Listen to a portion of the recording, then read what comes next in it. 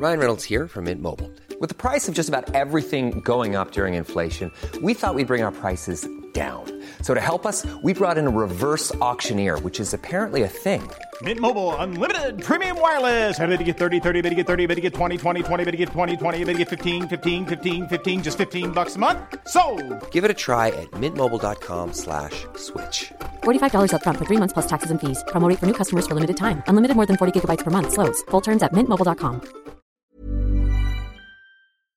Today, I want to welcome everybody to the Unimpressed podcast today. And I want to welcome our guest, Gianni Russo from New York City. And I'm unimpressed. I haven't met this gentleman until now. And I want to welcome to the show. Well, thank you, Mr. Russo. How are you doing today?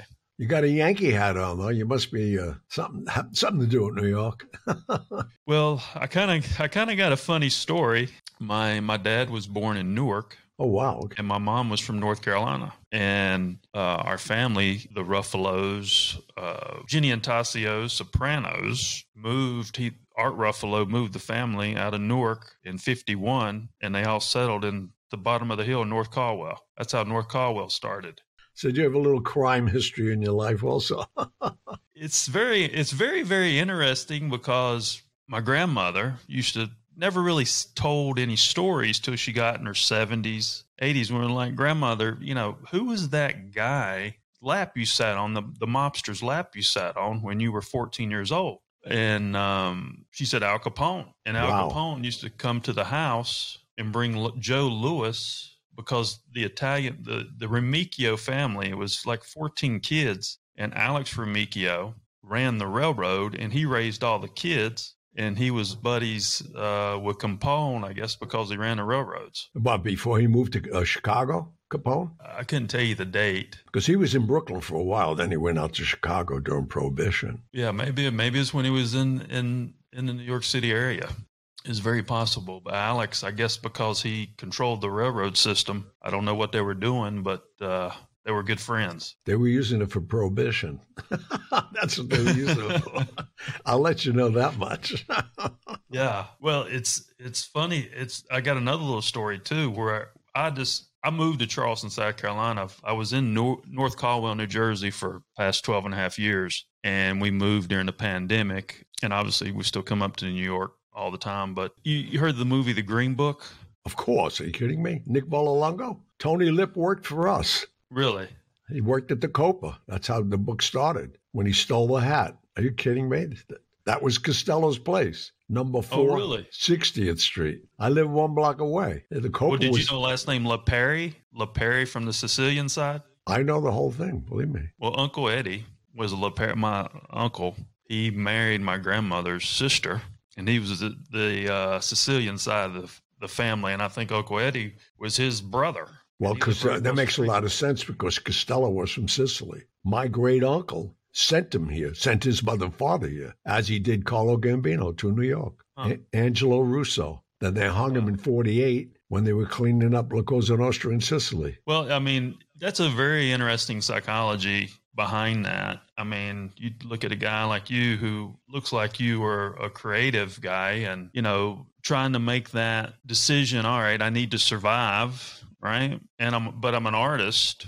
How do you weigh that decision when these family members and friends are around you that are in this type of business? Well, I've never been around people that weren't in our business. I was from Mulberry Street, which is, Carlo Gambino, O'Neill Delacroix, everybody in the world was down there. And I always thought they were really my uncles because I was a young kid. And if you read my book, when I was 6 and a half, I was put in Bellevue for 5 years under quarantine on 30th and East End. And then I got out when I was 12. I was selling ballpoint pens up here in this neighborhood. And I was still a gimp. My left side of my body was still crippled. And that's how I met Costello.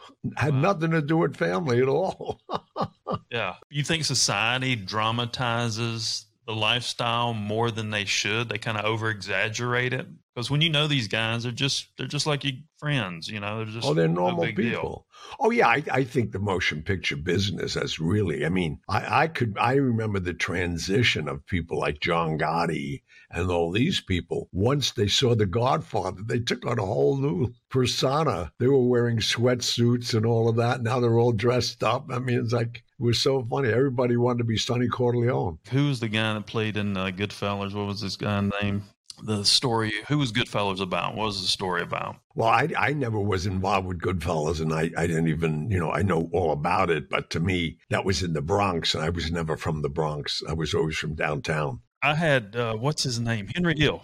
I had Henry Hill. We developed a project, and I knew his girlfriend, Lisa Caserta. We developed a project with Henry Hill after Goodfellas. We had his life rights after Goodfellas when he went into witness protection. Right. And this is a story I heard that, when the feds had Henry Hill, they wanted him just for the Lufthansa heist, right? Oh, yeah. Well, why don't you? Because of, I don't know how much you know about the Lufthansa heist. I was dating Kathy Burke at the time. That's, her father was the kingpin of that whole thing. Oh, and good thing Henry Hill got out of there because nobody got paid. When they wanted to get paid, they got killed off. Do you know that money's still missing? Yeah. But the story I heard, I don't know if there's any truth to it, is like when Henry Hill started running his mouth about the Lufthansa heist, he started indicting all these Italian capos, right? And at the time, I was told that Gotti was just a henchman, right, for the mafia. And he wanted to make a score. Because of Henry Hill running his mouth, took out all these leaders in the Italian mafia. That's why Gotti rose to power so quickly. Is there any truth? You think there was any truth to that? I know there was. Really? No, I mean, that's how he wanted to make his bones. He figured if he could do that, he'll move up fast. Up until that time, he was a hijacker. And what really pissed him off, John, is that was his route. JFK, where he used to, Jimmy Burke was his idol up until that time. Uh-huh. But the fact that he took down the Lufthansa heist was the biggest heist in the world. I still, until today, I think it is yet. So what's going through your head as you meet a guy like Costello and, Well, I didn't even know who he was. I was 12 and a half years of age, and every time I saw the guy, he'd give me a few dollars, never take a pen, give me words of wisdom, and that went on for, months. And then one day, he asked me my name, and I told him, and he asked who was Angelo Russo to me. I said, well, Angelo Russo is my great uncle on my father's side, my grandfather's side, because my grandfather was from Palermo, Sicily. My grandmother was from Naples. So I had two great mob connections, the Camorra and the Mafia. So it was like, it was like bookends, and I'm stuck in the middle as a crippled kid. It was perfect. Worked out great. Here I am, still talking about it. And, you had a few trials and tribulations. I mean, the feds came after you, which you got out of. Yeah, I had 23 federal indictments and 3 murder ones that I never even sat in a jail or had handcuffs on. I learned the law through Costello and the older guys, and even Accardo in Sicily, in Chicago as I grew older. Now, when you see a high-profile guy has to turn himself in, his lawyer tells him he has got to show up on Monday to turn himself in. Because once you have an attorney representing you, they can't talk to you. That's why even on these mystery shows or NYPD Blue, all of them, as soon as they say, I want to talk to my lawyer, they stop talking to you. But if you had the lawyer in place, they have to go to the lawyer. So I had the best lawyers all the time because they'd get in touch with them, they'd call me, and I'd leave the country, and I left again. Interesting. Well, what was going through your head? Was it? I'm Sandra, and I'm just the professional your small business was looking for. But you didn't hire me because you didn't use LinkedIn Jobs. LinkedIn has professionals you can't find anywhere else, including those who aren't actively looking for a new job, but might be open to the perfect role, like me. In a given month, over 70% of LinkedIn users don't visit other leading job sites. So if you're not looking on LinkedIn, you'll miss out on great candidates like Sandra. Start hiring professionals like a professional. Post your free job on linkedin.com/people today. Hey, it's Ryan Reynolds, and I'm here with Keith, co-star of my upcoming film, If, only in theaters May 17th. Do you want to tell people the big news? All right, I'll do it. Sign up now and you'll get unlimited for $15 a month and 6 months of Paramount Plus Essential Plan on us. MintMobile.com/switch. Upfront payment of $45 equivalent to $15 per month. Unlimited over 40 gigabytes per month. Face lower speeds. Videos at 480p. Active Mint customers by 531.24 get 6 months of Paramount Plus Essential Plan. Auto renews after 6 months. Offer ends May 31st, 2024. Separate Paramount Plus registration required. Terms and conditions apply if rated PG. Were you drawn more to the art? What was your makeup? What was your Well, you keep mentioning the art of making motion pictures, you mean? Yeah, because I think you have to have that internal drive. Well, I just love celebrity because of the fact that, Costello owning the Copa, when I was like my 7th birthday, Dolores Barone gave me a transistor radio, and I was getting pretty depressed. I was already there 4 or 5 months, and nobody was coming. I didn't know what quarantine meant. No parents, nobody came. And she gave me a transistor radio. And on the night before my birthday, December 11th, December 12th, I turned it on at 6 o'clock in the morning. And I'm hearing about this guy, Frank Sinatra, who lives in Hoboken, humble beginnings. And his mother was a barmaid. His father was a fireman. And he was doing 6 shows at that time at the Paramount every day, packing it. So he inspired me. It had nothing to do with the arts at that time. It was just, number one, I wanted to get out of the hospital. And I needed some motivation. And here's a guy that came from nowhere. And look where he was. And then spinning forward 3 years later, I meet him at the Copa. I'm bringing, I dropped a lot of money there every day for them. And I walk in, and there was Sinatra warming up for his night show, and I couldn't believe it. And he looked at me, and then he looked at Julie Bodell, who was the operating manager at the time, and the front for Costello. And Sinatra said, like to say, who's this guy? He said, oh, no, that's Costello's kid. And with that, he went on singing. So I sat down and listened to him for a while. And then they took a break. He put a cigarette in his mouth. And I went over and I lit it. And I told him, I said, how he saved my life. And he became my mentor, a few years ago when I was in Bellevue. And he wanted to hear the story, and I told him the story. And he said, well, how'd you get the radio? I said, well, Mr. Gambino gave me the radio. He sent it up through a nurse. He said, like Carlo Gambino? I said, yeah. He said, what's your name? I said, the Kid. He said, no, what's your real name? I said, I was told only to say the Kid. He said, well, who told you that? I said, Frank Costello. He said, wait a minute, Gambino gave you a radio. Costello named you the Kid, and I know he owns this place. He said, maybe I get to know you. You don't get to know me. Was Sinatra, did he have an amazing voice when you heard him? I mean, oh my God, yeah.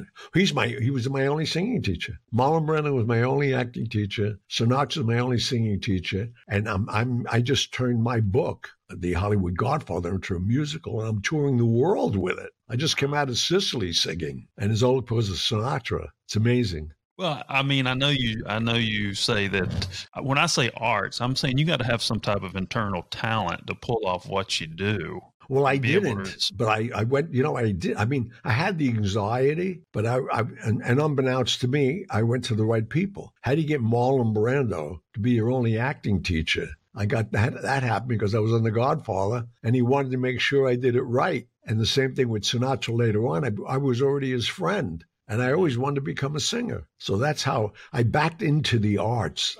That's what I'm saying here. I didn't know at the age of 12 or 13. At 12, that pedophile attacked me in the hospital. And I guess that's inbred in me. I had no problem taking him out. Mm-hmm. And so with that, I didn't know where I wanted to go, because I was getting accolades just in the neighborhood, the fact that I killed a pedophile at 12, and they thought, the apple didn't fall far from the tree, my uncles and them in Sicily. Mm-hmm. So I was in a combination, and I'm glad I picked the one I wanted, that I didn't go to jail, and I'm still making motion pictures and still writing books, fortunately. Well, when I say arts, would you not classify yourself as the highly, a guy that's an actor, a guy that's a singer, like highly sensitive, like your senses are very heightened, and you can take those senses one way or the other. You can take those senses to entertain somebody, or you could take those senses to maybe hurt somebody if you needed to. But did you ever feel that? No, I think I'm using them all.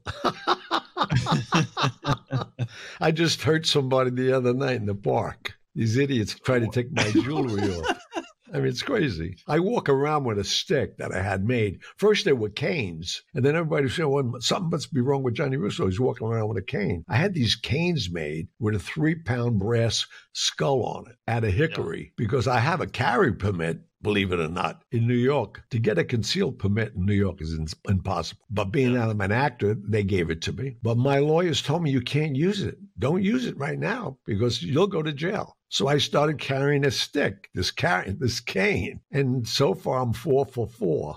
2 knees, a jaw, and a wrist. Well, do you think after coming out of this pandemic is height in the city? I was just up there a couple of weeks ago, and it seems like it's a little There's a little bit of an edge to it. I mean, I was fine, but there's a little more of an edge to it than there was 3 years ago. Oh, my God, yeah. Well, I lived through the 60s, there was an edge. I lived through the 80s, there was an edge. And now I really think there's an edge now, but, it's not organized. It's just people responding to being homeless and whatever. And they're all, unfortunately, a lot of them are mentally deranged and they're under a lot of pressure to survive. So they say things that I'm not going to stand around and try to define it. I give them a warning. If they don't take the warning, lights out. See you later. Well, they say that there's 20% of society that this pandemic shined a light on, and their mental health, because a lot of people were able to cover it up. Right. And now that this has shined a light on it, it's kind of brought more craziness to the surface, if you will. How does a city like New York deal with that? I don't know if they can. They're trying. I mean, this new mayor, he's starting a whole mental program. But I just watched something today. They're taking people off the trains, bringing them to the emergency rooms that are already full. And then what do you do? Release them? That doesn't help them. They're going to have to turn some of these vacant hotels into mass mental institutions again. I don't know how they're going to do it. There's a lot of damaged people out there. Now, do you ever go back to Las Vegas at all? I was just in Vegas, just did a show in Vegas. I was honored, believe it or not, by the Latin Chamber of Commerce because I didn't realize myself. Early on in my 20s and 30s, I opened so many businesses. Johnny Russo Wig Worlds, Russo Castaldi Jewelers, State Street Restaurant, even Tiffany's. When I opened Tiffany's, I had Elvis open that up in the Tropicana Hotel. So they honored me for putting so many people to work. But again, it was subconsciously I did it. I just needed all these people. So I went back and I did a show there besides, which was really great to go back. But that's another city that turned around, man. That's scary. I had the privilege of I went to Vegas in 1959 and stayed 30 years. So I was there.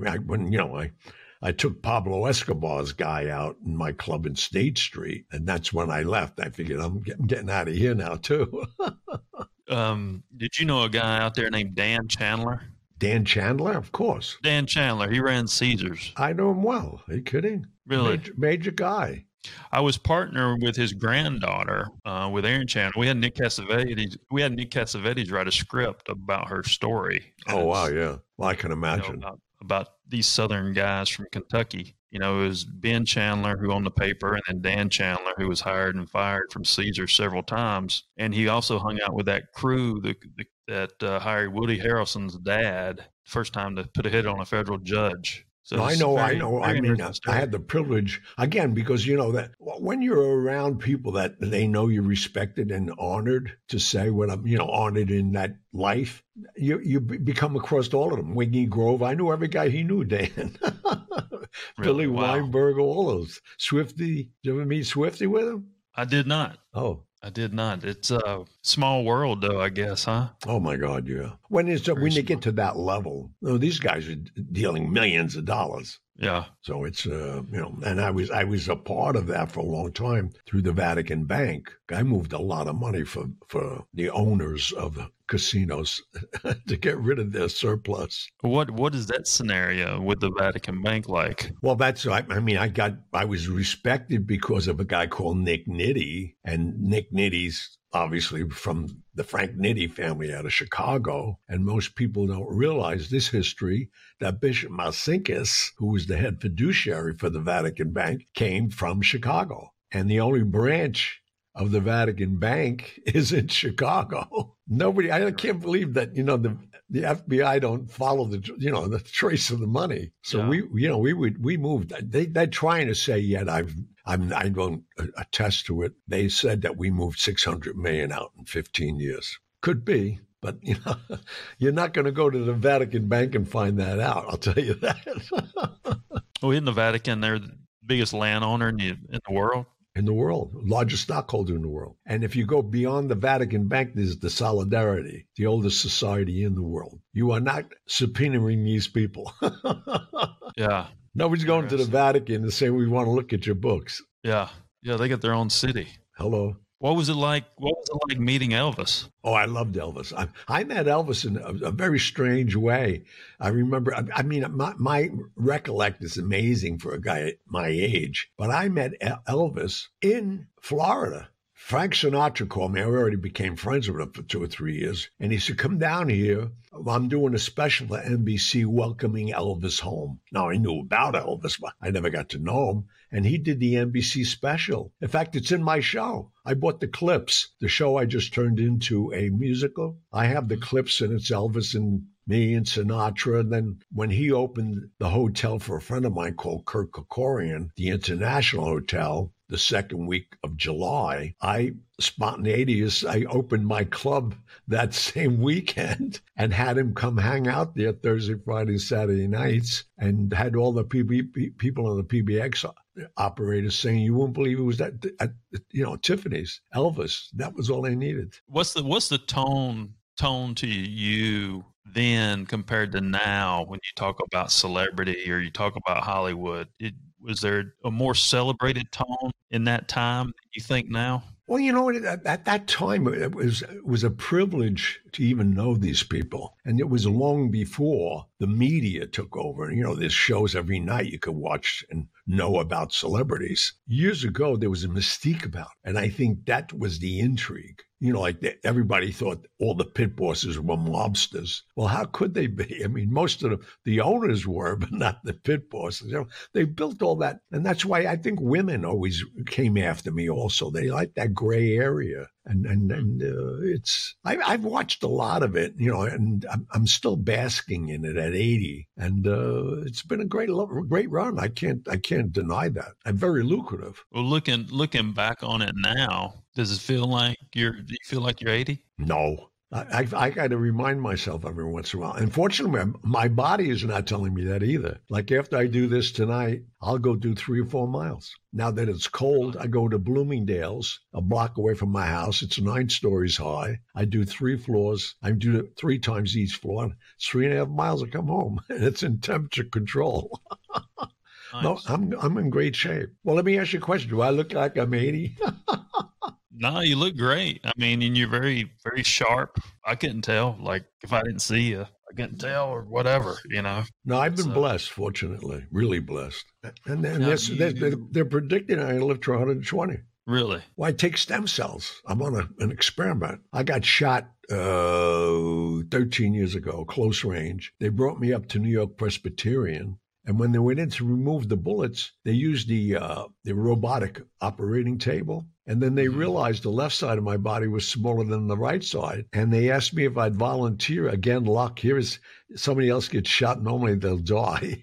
They brought me into this experiment, and they used my stem cells from my right side of my body to rebuild my left side, and it's working. My hair is growing. I get a haircut every 2 weeks. I mean, it's craziness. How many of those shots you got to get a week or whatever? No, I can go every 90 days now.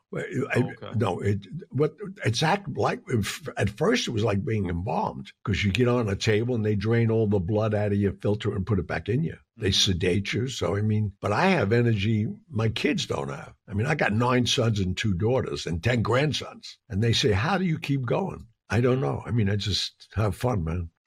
And all your family now, are they in the New York City area? Oh, no, they're all over the world. No, I blame it on my boat. I bought a boat when I was 21, and everybody wanted to know where I escaped to. I go to Madeira, Spain, and get on this boat, and I've been oblivious to people for up to 36 months. They didn't even know where I was. Stayed on the water. Stay on the water. Not really. I'm on the boat, but you can't. The boat's not chartered in my name. The ownership's not in my name. The captain's is 4 generations already. I bought it when I was 21 for $3 million cash. So there was no trace of the ownership. And it's an Italian boat, a Riva. It's 148 feet, 28-foot beam. So I can go anywhere on it. And I have. Nice. Now, do you where's the boat at now? Back in Madeira, Spain. What would you say? What's somebody trying to shoot at you 13 years ago? It wasn't a guy. It was a girl. Do you believe it? It was a girl. Really? It was a girl who her father's a very high-profile senator, and she had a job in the Literary Congress, and I registered my book, and I had to wait for certain people to die, and she read the book, and she thought I had something to do with RFK's assassination. I was a messenger during that time, but nothing else. I didn't know who they were going to kill. I actually thought they were going to kill Robert, because he was, the mistake John made was make his brother attorney general, and he went after everybody that made him president. So, it was a strange story. That goes to your Marilyn Monroe. How did you hook up with Marilyn Monroe? Again, and by mistake, because I got caught by a truant officer, and part of my route was going past Lindy's and winding up at Toots Shor's, just delivering envelopes. I knew what was in them.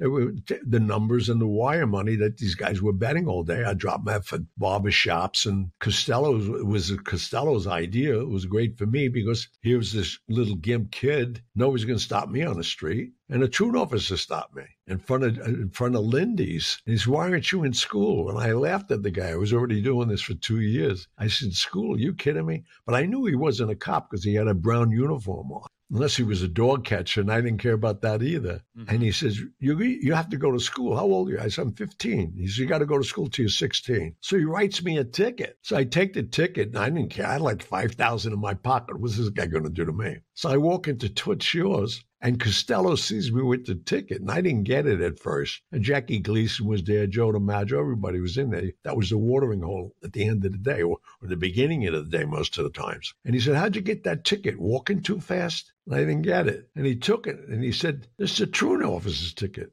He said, "How old are you?" I said, "I'm 15. He said, "How long are you working for me?" I said, "About 2.5 years, 3 years. He said, "Well, you got to go to school." I said, "I don't want to go to school." He said, "I'll take care of it." So he took care of it. The next day I go see him. He said, "You got to stop at Wilford Academy. It's on top of Lindy's. Just go up, just sign in until you're 16 and don't worry about it." Well, I got there that morning. I'm already dressed to do my errands for him.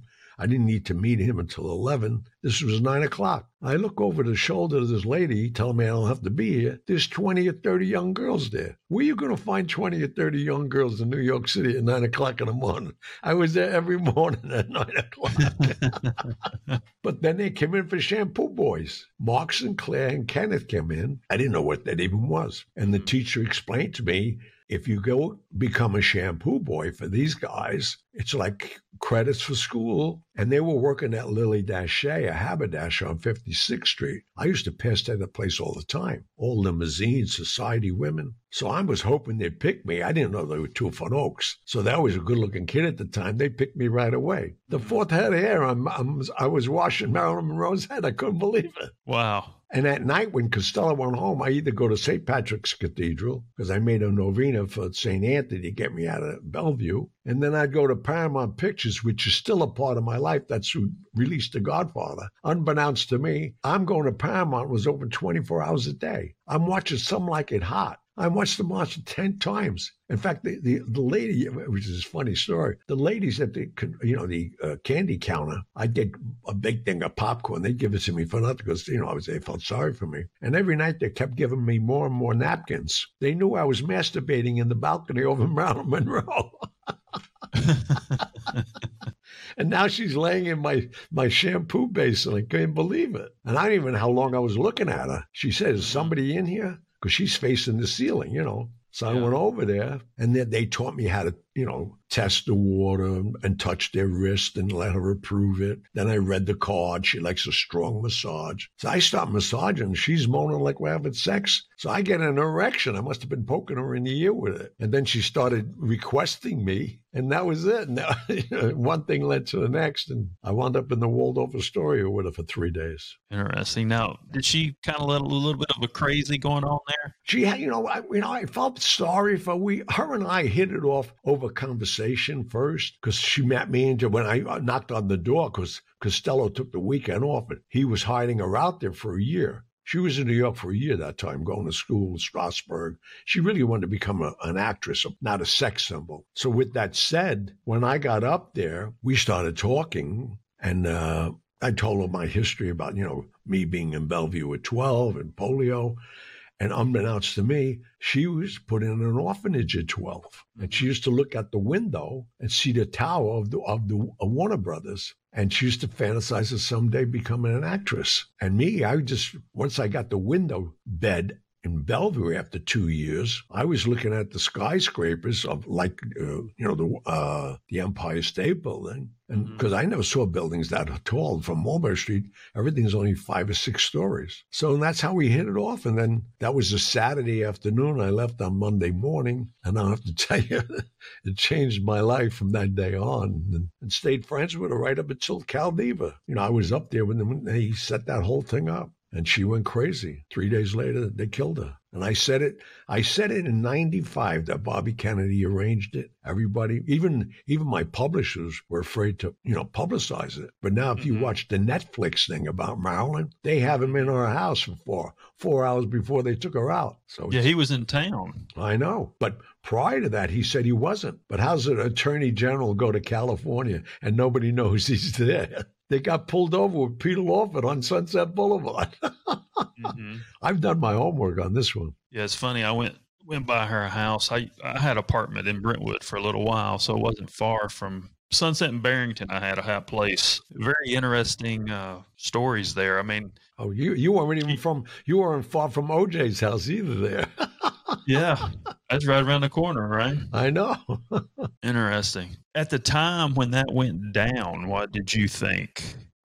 I didn't. I mean, I went to see Costello when I came back from Cal Neva, and I told him what went on. That's the only reason I was there, was his eyes and ears. And I told him, he said, his whole demeanor changed. And he reached next to him. This was on a Tuesday. And he handed me a manila envelope. He said, you got to leave the country for a while. I said, whatever you say. And he said, there's $15,000 in there. And I just signed you on the Independence, a ship. I said, how'd you do that? He said, well, I signed you on as a hairdresser. Captain Pennington's a friend of mine. This is how smart this guy was. He said, I signed you on as a merchant marine so they won't know where you are, because I didn't have to use my passport or nothing. And I never realized that. If you're a merchant marine, it's like being in the armed services. When you're commissioned to a ship, you're commissioned to the ship. So I got on the boat. And he said, when you get to Barcelona, somebody will pick you up. We were going under the Verrazano Bridge that morning, and they announced the president was shot. And then everything came together with me in my head, saying, uh-oh. And the blood drained from my head, because I got to know Senator John F. Kennedy over the 6 months, every weekend at the Sands Hotel, while they were moving him around to get nominated.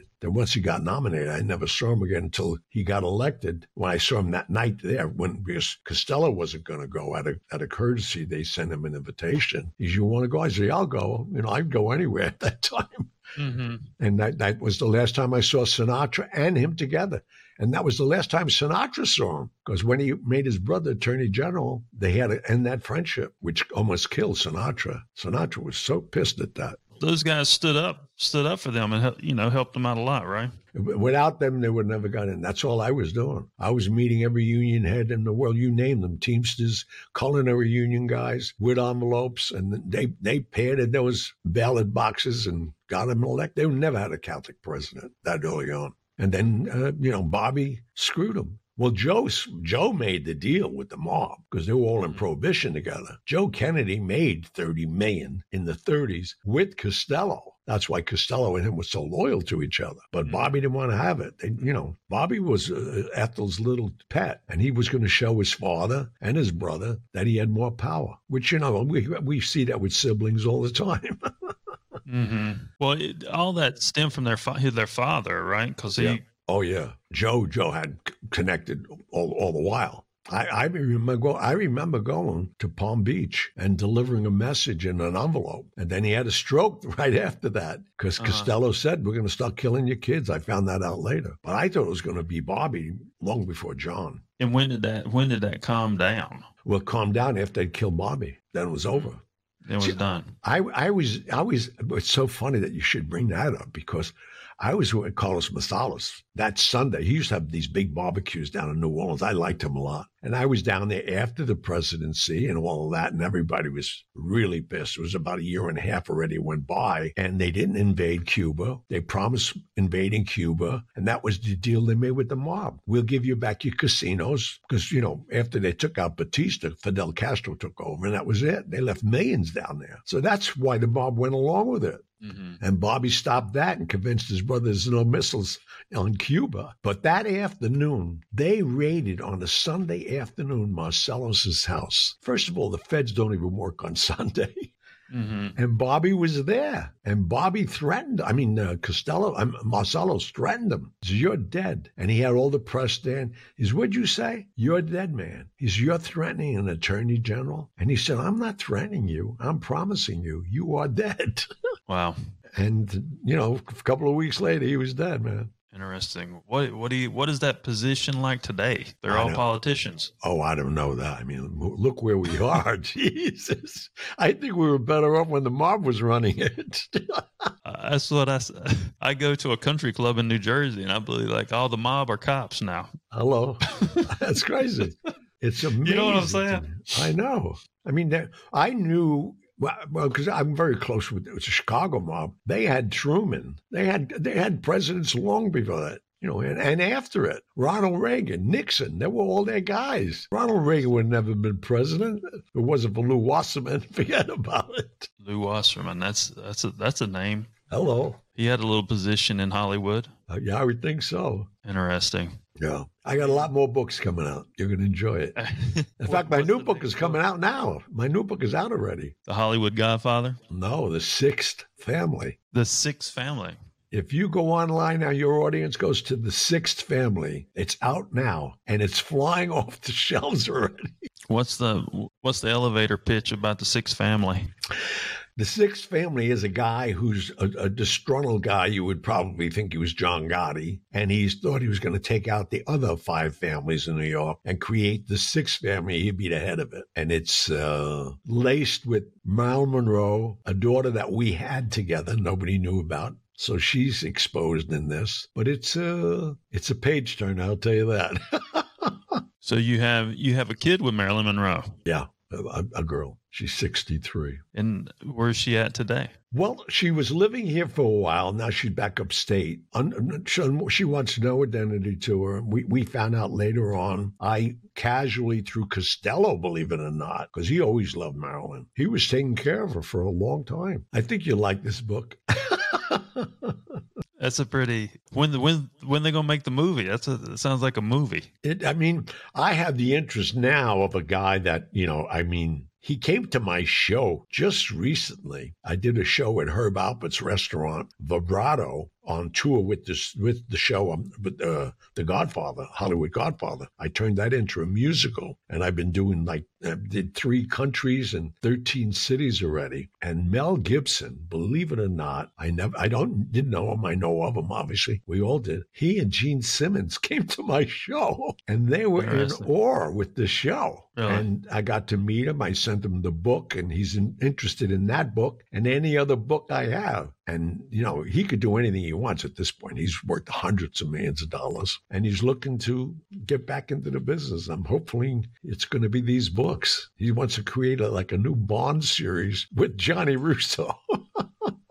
Wow. I mean, it's a very colorful story. I mean, I think we need to get back to those types of stories. I think we've pushed some of this creative a little. I guess we've pushed this creative to me that's a little disconnected. And I think if we can tell these stories that are more about the roots of, America and people in America, I think we got to get back to those stories. And that's funny you should say that. That's almost verbatim of what he's saying. It's great, all this sci-fi stuff and special effects and people flying through the air. But let's get, back to the roots, what's really going on.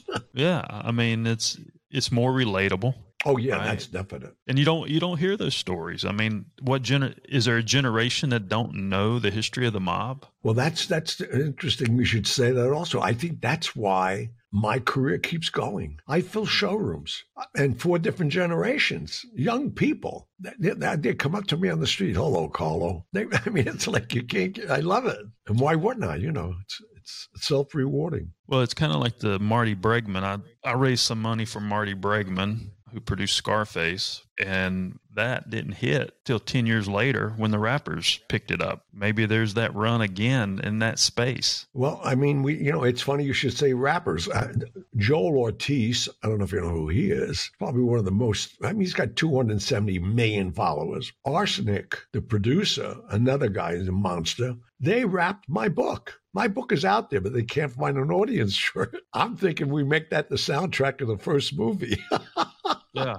What's your ultimate, like if you have an ultimate showrunner director for the book, who would it be? That's a good question because of the fact that, the showrunner, we didn't get to that yet. I'd like to know who has the foresight, the old school, that could put some of that old color into, if Coppola was coherent, he'd be the guy, because look what he did with The Godfather. This guy, and, I was side by side to him. He was not a few years older than me. His choices were unbelievable. We're here talking about it yet. And it has to be that subtle approach. Is there a 20-year-old you in real life out there? I maybe. There's a couple of guys I know that I think could do it, and actors too. And who I really thought would be the guy, but he got caught up in this Me Too thing as a young director, was Brett Ratner, because his grandfather was a major guy, and he was raised by Al Malnick, and he was around that whole life. You have to smell the garlic, even though he's Jewish. And he was on both sides of it. Yeah, actually, I've been to Brett's house in Beverly Hills years ago. So how were you involved? You keep throwing these names out. How were you involved with all of this? Marty Bregman, Brett Ratner. My best friend was Eric Nies. He was on the very first Real World, hosted The Grind on MTV. Right. My mentor was Ken Parks. He was a business affairs guy at Warner Brothers and business affairs at MTV. But Ken Parks when I asked you if you knew Clem Caserta, Ken being my mentor, Ken introduced me to Clem. Clem was, Clem is, I guess, De Niro's best friend. Well, he thinks Staten so. Island. He thinks he is. Clem thinks everybody's his best friend. You know Clem. You know Clem? Of course I know Clem. I know his sister. Hello.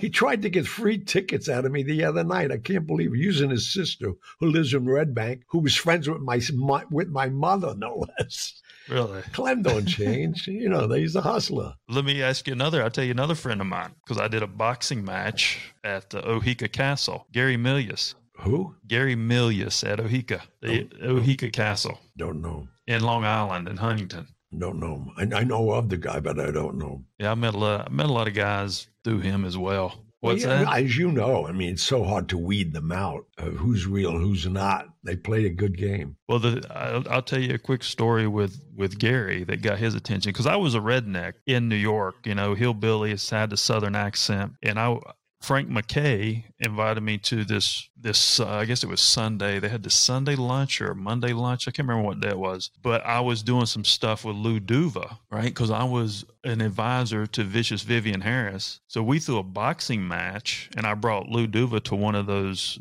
lunchings with the judges and stuff. And then when Lou showed up, they gave me credibility. They're like, hey, you brought Lou Duva here, and that kind of got me in that world, because I was touched in the boxing world for a minute. But that's not a business you want to be in. Not anymore. I used to go to Madison Square Garden anytime I wanted with Costello. That's when you're really in the business. Interesting. Did you know Lou? No, I know of him. I basically, with those kind of guys, today, after you mentioned, Jimmy the Weasel and all these kind of guys, there's too many rats out there. And I got a past that I preserve, and they all want to come to my house. I don't let anybody around me, especially now. And you never know who's wearing a wire and anything today. Everybody's a rat. Yeah, you can't trust anybody. There's not any real people out there. I lost one of the realest. I lost a guy 2 weeks ago that I could talk about him now because he's passed. This was a real guy. I don't know if you ever heard of Tony Federici. If you went on Wikipedia now and looked up Tony Federici, it said underboss to the Genovese family and entrepreneur. He owned Parkside Restaurant and the whole surrounding 6 blocks. Wow. And he just passed 2 weeks ago. But there's some of them out there yet that, they're under the radar. They don't want to be around anybody. Well, I mean, it's like we live in Big Brother now, so you really can't do anything. Nope, I wouldn't jaywalk. I mean, what I did 20, 30 years ago, I'd be doing life today. Yeah. If that, maybe electric chair. Who knows?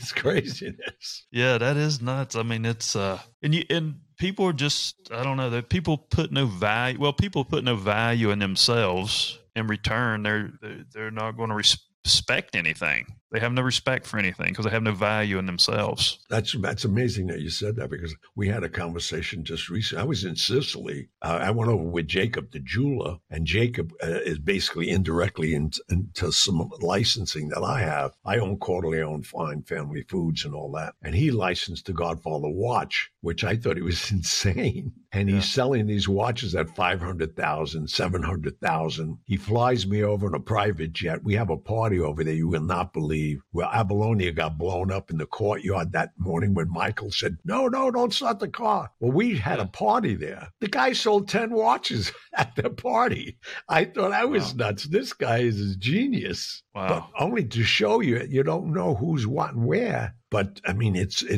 crazy. The wealth, it's unbelievable. And I'm just seeing now, because we just had the 50th anniversary of The Godfather. And if you went online now, you'll see my products all over the place. We're in 73 countries. We're doing the same thing for The Godfather 2. We're doing the same thing for Godfather 3, even though it wasn't great. Then I got a 7-year run with this thing, because people are so enamored with that life and that product. It's crazy. When you did that movie, did y'all have a feeling that this thing was going to turn into what it was going to turn into? Or just we didn't even think it was going to be released. Paramount kept threatening Coppola to fire him. They hated Pacino. The first dailies were at my wedding. The first time anybody saw Pacino on screen other than Panic at Needle Park was in an army uniform. And they were ready to pull the plug. Charlie Bluedog just bought Paramount at that time, Gulf and Western. And he said, are you kidding me? This ain't a mafia movie.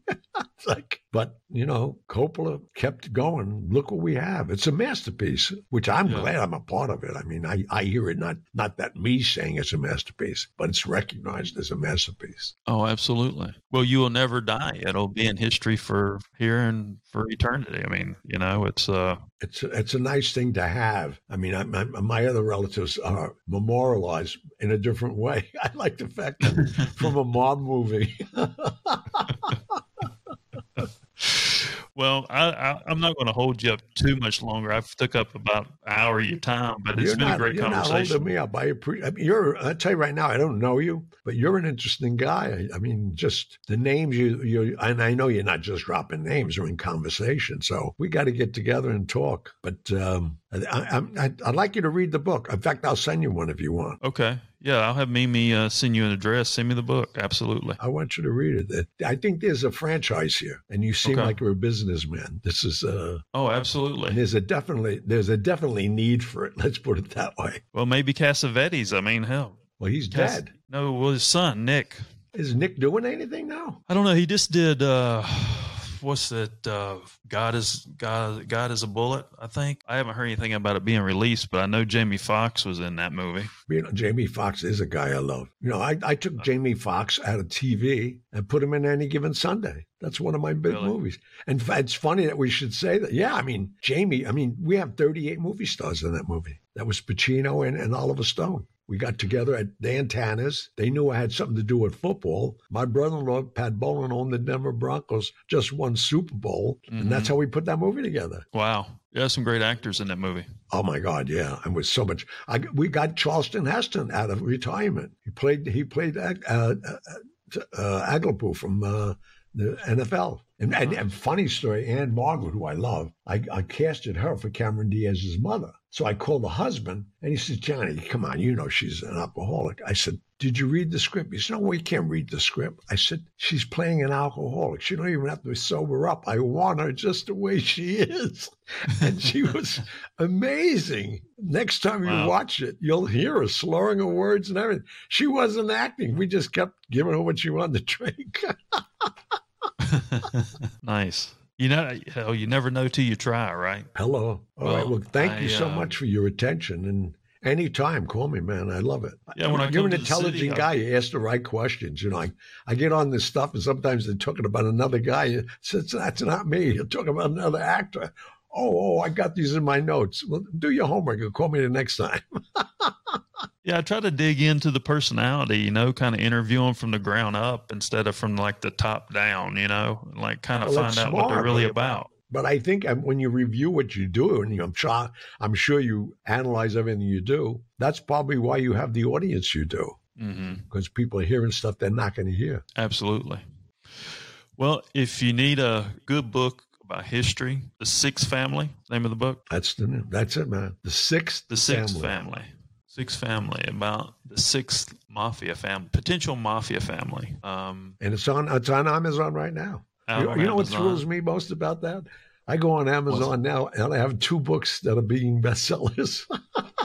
Nice. And I'm an illiterate. That's what I want. I want these kids to know I never went to school. Yeah. And that's why the last sentence in my first book was, yes, you can. Because if I can do it, anybody can do it. I want to motivate even my grandsons. They're all on these palms. They're brain dead, these kids. They're all on these little things. Yeah, we need to get them off technology. Oh, man. They got no imagination. They can't even correspond. Well, I have a theory about that. Is when you put all your sensibilities, right, and you don't experience, it's a swipe left, swipe right decision. You put no emotions in your decisions. So if we have all these senses, right, and we don't utilize them, and we step away from that, and we get in the real world, one, we overreact because we haven't used our senses growing up properly, right? Plus, you don't respond to anything because you don't know how to respond. Well, I think you just hit on what's going on with mental health in the school world today. They don't know how to deal with it. They never have. Absolutely. Well, we're trying to balance, and I could get on a soapbox about this all day long, but we're trying to equal percentages. You can't equal percentages, or you can't make percentages equal. And they're trying to control us biologically. Yeah. That's why I don't. We're fighting against the universe. Hello. That's why I don't take those vaccines. Yeah. We're literally fighting against the universe, and we think we're trying to help it by making everybody equal, but we weren't meant to be that way. Because you could look at I can't remember, the Vivarian painting that Da Vinci did. Right. That's about balance, yin and yang, balance. Yep. Right. The numbers of that are tied to the pyramid, but that's kind of the code of the universe, and we're operating against that. Not you or I. Yeah, right. I'm telling you that, man. I'm including you, and I've got 80 years into it. Yeah. You're on the right track, man, obviously. Well, thank you, sir. And thank you. you. I appreciate you coming on the show. And anytime, please. Mimi, call me. She's delightful. Everybody that I met through you all. Because, I don't even know how to turn this thing on. Thank God I got texts. Thanks for coming on the show. This is it. This is the Hollywood. What am I calling you? I'm calling you the Hollywood Godfather, I guess. I don't know. The Hollywood Godfather. I can't get indicted for that. Thanks for coming on the show. This is the Hollywood Godfather, Gianni Russo from New York City. And it's been a great conversation. And I'm John Edmonds Cosma, the CEO of Bang Productions. Thanks for listening. Thank you.